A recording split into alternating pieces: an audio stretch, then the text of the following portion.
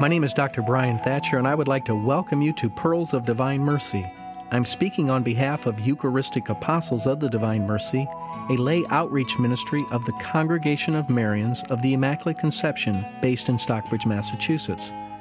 Our mission is to form Divine Mercy prayer groups or cenacles where people learn the faith and then build up the local church through spiritual and corporal works of mercy, and to promote the real presence of Jesus in the Eucharist and recitation of the Divine Mercy Chaplet during Eucharistic adoration for the intentions of the sick and dying.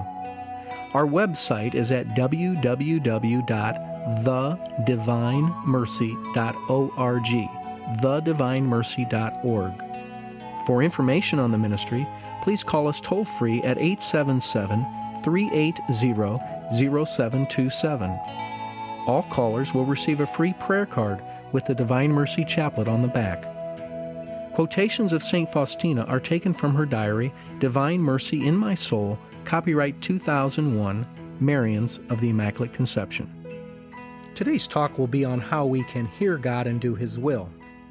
We spoke earlier on internal ways that God speaks to us. For example, through our thoughts, in our hearts, and through our weaknesses.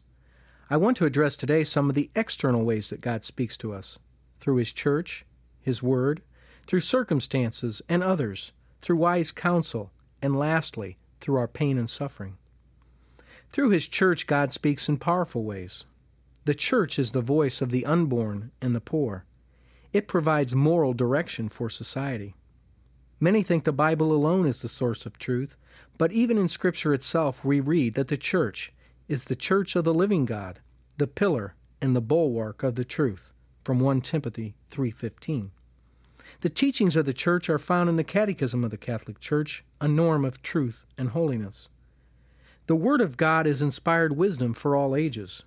It guides us and describes the relationship that we, His people, are to have with Him.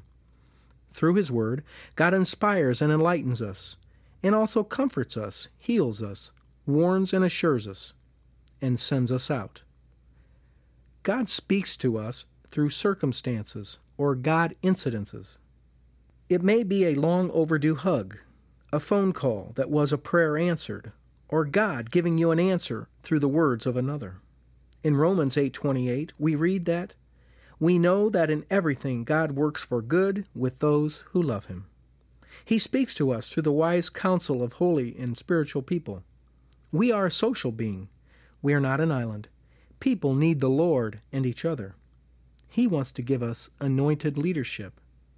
We have spoken in earlier talks about the role of pain and suffering in our lives. Our crosses provide a powerful way that God speaks to us. It is through the brokenness of our lives, the sadness, the loneliness, despair, and rejections that enable our hearts to hear Him. Broken hearts are the vehicle of grace. Paul says that we hold the treasure of grace in clay pots, but I tend to think that we hold the treasure of grace in cracked pots. Many of us are like the Titanic. We are beautiful on the outside, yet underneath we have a big chunk taken out of our side and are hurting badly. Yet it is through our brokenness that the rays of mercy shine through us and out to others. We are like broken glass, radiating the rays of mercy and refracting the light into the beautiful colors of the rainbow. You see, our wounds are our glory. They remind us of our fragility, our desperate needs, and our humanness. Many grow closer to God through suffering and trials than through victory and success. We know that we are mortal, and suffering and pain are part of the human condition. Our Lord told St. Faustina, "My daughter, suffering will be a sign to you that I am with you. And my daughter, do not be afraid of suffering, I am with you. And lastly, join your sufferings to my sorrowful passion, so that they may have infinite value before my majesty." We say we want to be Christ-like, yet we fear the cross. For many, the fear of the cross is greater than the cross itself.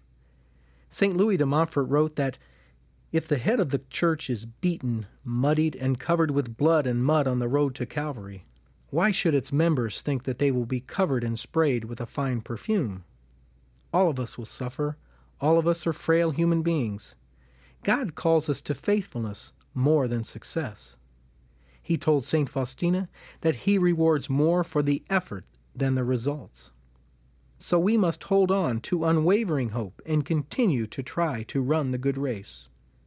If you are in discernment on an issue, whether it be for a job, marriage, or whatever, I would like you to ask yourself if you are following these principles. First of all, are you seeking God with all your heart? What is your motive in your discernment? Are you seeking the will of God as revealed by the church and the Spirit, or are you practicing smorgasbord Christianity, that is, picking and choosing what you want to obey? Have you sought wise counsel and looked for providential events that often point in one direction or another? Do you have deep inner peace over a decision, a peace that only He can give? I would like to close today's show with this simple prayer. O Heavenly Father, You have taught all of Your saints to hear Your voice. Teach us how to be still and listen. Teach us what Your voice sounds like, and teach us to obey, so that we may live in Your kingdom. In the name of Jesus we pray. Amen. Thank you for joining me, Dr. Brian Thatcher, for Pearls of Divine Mercy. If you would like to know more about our efforts to form Divine Mercy prayer groups or cenacles, and to promote recitation of the Divine Mercy Chaplet during Eucharistic adoration for the sick and the dying, please call our ministry toll-free at 1-877-380-0727, or look at our website at www.thedivinemercy.org, thedivinemercy.org. All callers will receive a free prayer card with the Divine Mercy Chaplet printed on the back.